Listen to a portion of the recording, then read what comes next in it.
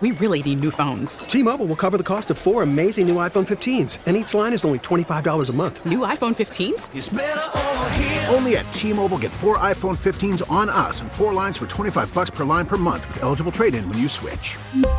Minimum of 4 lines for $25 per line per month with autopay discount using debit or bank account. $5 more per line without autopay, plus taxes and fees. Phone fee at 24 monthly bill credits for well-qualified customers. Contact us before canceling account to continue bill credits or credit stop and balance on required finance agreement due. $35 per line connection charge applies. See T-Mobile.com. Hey, Rob Bradford here. I have set out on a mission with my good friends at FanDuel to prove what I have known for some time. Baseball isn't boring. Now I have a daily podcast to prove it with some of the most notable people in the baseball world, screaming baseball isn't boring from the mountaintops, or at least agreeing to come on our show. Players, managers, GMs, and yes, even the commissioner of baseball, Rob Manfred. It has been a constant wave of baseball's most powerful voices. So join the revolution. Subscribe and soak in Baseball Isn't Boring. Listen on your Odyssey app or wherever you get your podcast. You'll be glad you did. Waiting for a verdict. The fate of Derek Chauvin is now in the hands of 12 men and women. Minneapolis on edge. Destruction in our city will not be tolerated. Remembering Walter Mondale. He really invented the modern vice presidency.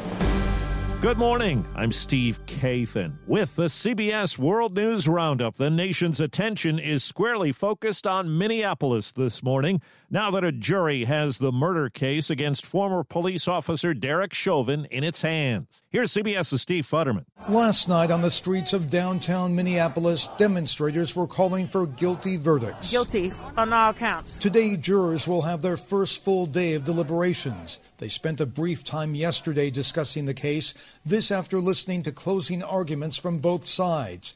Prosecutor Steve Slisher said Derek Chauvin was responsible for George Floyd's death. George Floyd begged until he could speak no more, and the defendant continued this assault. But defense attorney Eric Nelson suggested other reasons for Floyd's death, including Floyd's heart condition and drug use. It is nonsense to suggest none of these other factors had any role. Now the waiting game begins. Officials, including Minnesota Governor Tim Walz, calling for peace no matter what the jury decides. We cannot allow civil unrest to descend into chaos. Steve Futterman, CBS News, Minneapolis. Other cities are bracing for the verdict in this case, too. Chicago, Philadelphia, and Washington, D.C. have activated National Guard troops.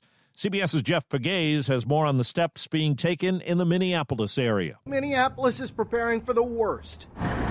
Some 3,000 National Guard are deployed across downtown and throughout the city. All these precautions are intended to head off the kind of riots that destroyed $350 million in property last summer when George Floyd was killed. Local law enforcement says it is ready. The number one focus for us is de-escalation. We don't want to use force if we do not have to. The killing of Dante Wright in nearby Brooklyn Center is added to an already tense environment.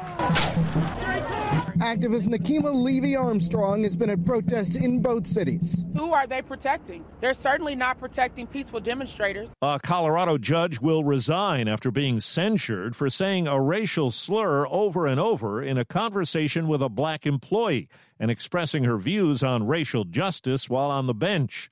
Natalie Chase, who is white, was also found to be using court employees to work on personal business. Well, former President Jimmy Carter calls Walter Mondale the best vice president in our country's history. Mondale died yesterday at 93 at his Minneapolis home. Here's CBS's Ed O'Keefe. He entered politics in 1960 when he was appointed Minnesota's Attorney General, before being appointed to the Senate in 1964 to fill the seat vacated by Vice President Hubert Humphrey. Jimmy Carter chose Mondale as his running mate in 1976, and they went on to defeat President Gerald Ford and running mate Bob Dole. The two running mates were the first vice presidential candidates to appear in a televised debate. And as vice president, I would have such a substantial role. Historians credit Mondale for reinventing the role, becoming more of a senior advisor and governing partner rather than a constitutional afterthought. He ran for president against Ronald Reagan in 1984 and made history by choosing a female running mate, Geraldine Ferraro.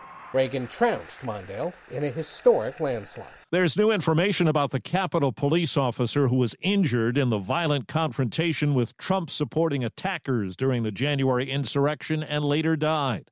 CBS's Steve Dorsey. The findings of the Washington, D.C. medical examiner obtained by CBS News indicate Officer Brian Sicknick suffered strokes and died of what the office is calling natural causes.